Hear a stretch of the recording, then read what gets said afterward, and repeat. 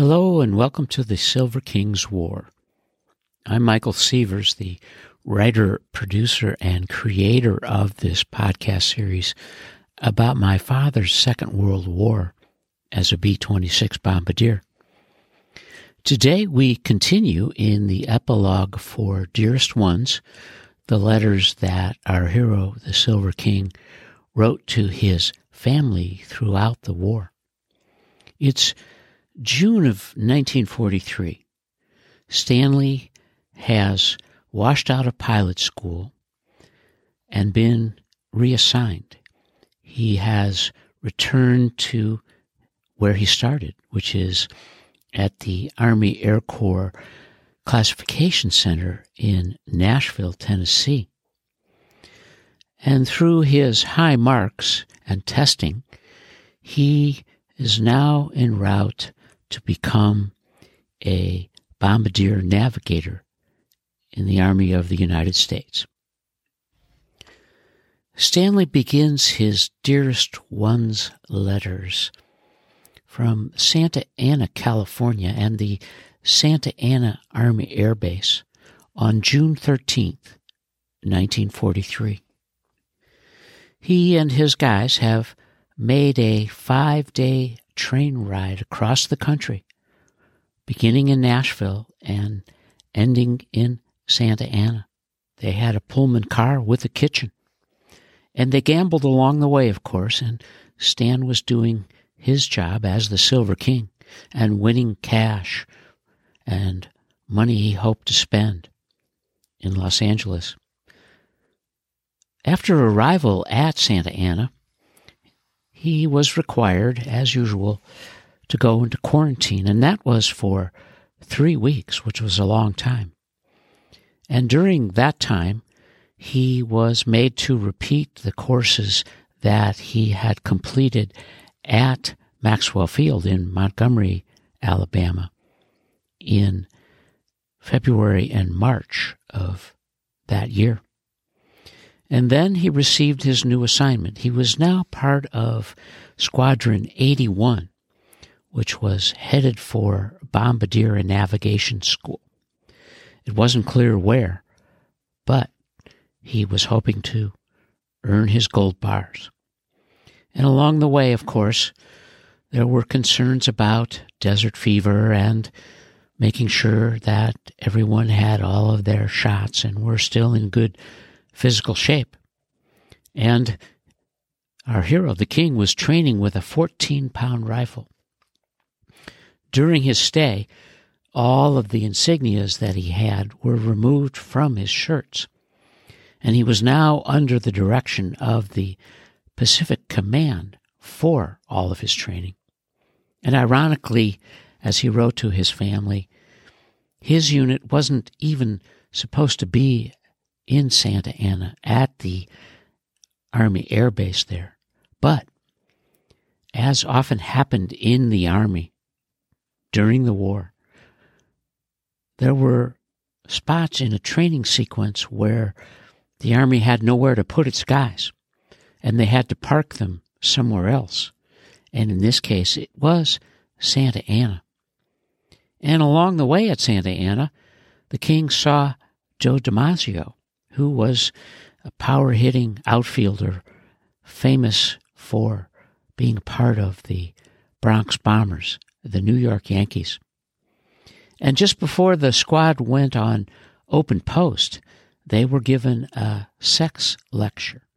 And then it was on to Los Angeles and beautiful girls, the Sugar Hill Bar and the Biltmore Hotel, all of which he loved very much. And as they made their way through repetition and parking and waiting, his guys in his squadron became feisty and restless. They wanted to know where they were headed and when.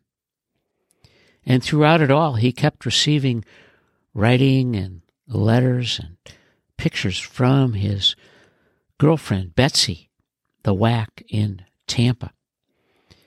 And in his second visit to Los Angeles, the King, who was riding high from his gambling winnings, rented a big Buick convertible. And from there, it was long sessions on what became the Bomber Gunnery Range, all in the summer of 1943. As the Silver King Squadron 81 waited for its assignment and a new posting, patterns began to emerge for Stanley regarding where he would go and what might happen. And in this summer of 1943, he had another opportunity for a little bit of luck. That luck for the king became Las Vegas, Nevada. It's July 16th of 1943 as he begins to write his dearest ones and those letters deep in the summer where it's hot, and the Las Vegas Army Gunnery School's motto is aim well, shoot straight. As the king writes to his family, you can add one more state to my list. Here I am in Nevada. I'm in aerial gunnery school for bombardier training, and it will be 6 weeks, and it's supposed to mean 4 weeks of training and then the last 2 in real airtime. I'll say it's hot. 120 degrees, we have a pool, and Reveille is at 0450. Of course, what we wear here are coveralls. We don't have to wear a tie. And, by the way, some of us had trouble getting to our next posting. Our train to Las Vegas stopped in L.A. so that we could catch some dinner. And, of course, we went to the Biltmore, started in the bar, had some drinks, had a wonderful meal, but we missed the train. We called and said, this is our situation, and they told us to catch the next train in the morning, which we did. But, of course, our night in L.A., which nobody seemed to mind very much, meant that we were AWOL, absent without leave. And when we got to Las Vegas and gunnery school, that meant 5 punishment tours. That was hard work. We didn't get our first open post for 3 weeks, and our base was actually 7 miles from Las Vegas. And in those weeks, we had training to learn how to shoot.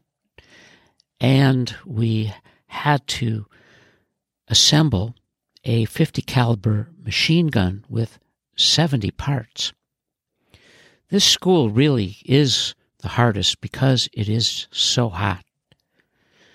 And then there was turret drill class, which I can describe to you as something like an amusement park. And as Stanley continued to write, he was thinking about Betsy in Tampa. And he queried his mother, "What do you think about my getting married, Mother?" And then from there, that was Dad sending him $10. He was a little short of cash, but he was hoping to add it to his stack at the crap tables. And by the 27th of July, he wrote, it was 142 degrees. And they were practicing shotguns with moving targets. And on August 1st, he reported his first on-post GI haircut.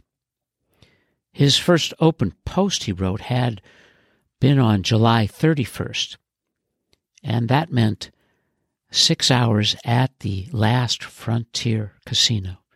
He was beginning to love Las Vegas. In fact, when he wrote in his dearest ones after that first Las Vegas trip, he said, "I sure hope I can get back here when the war ends." The king was doing well, as he wrote to his family. He was averaging 98 in all of his classes, and he got a perfect 100 score for the blind assembly of the 50 caliber machine gun. And within a week, on August 7th, The squadron was rewarded with a complete convoy to Las Vegas, where they went to the El Rancho Vegas, the El Cortez, and the Apache casinos. On August 15th, the squad traveled to Indian Springs to fly the advanced trainers. And as Stanley wrote in a Dearest once, he said, "I hope I don't shoot up my own plane."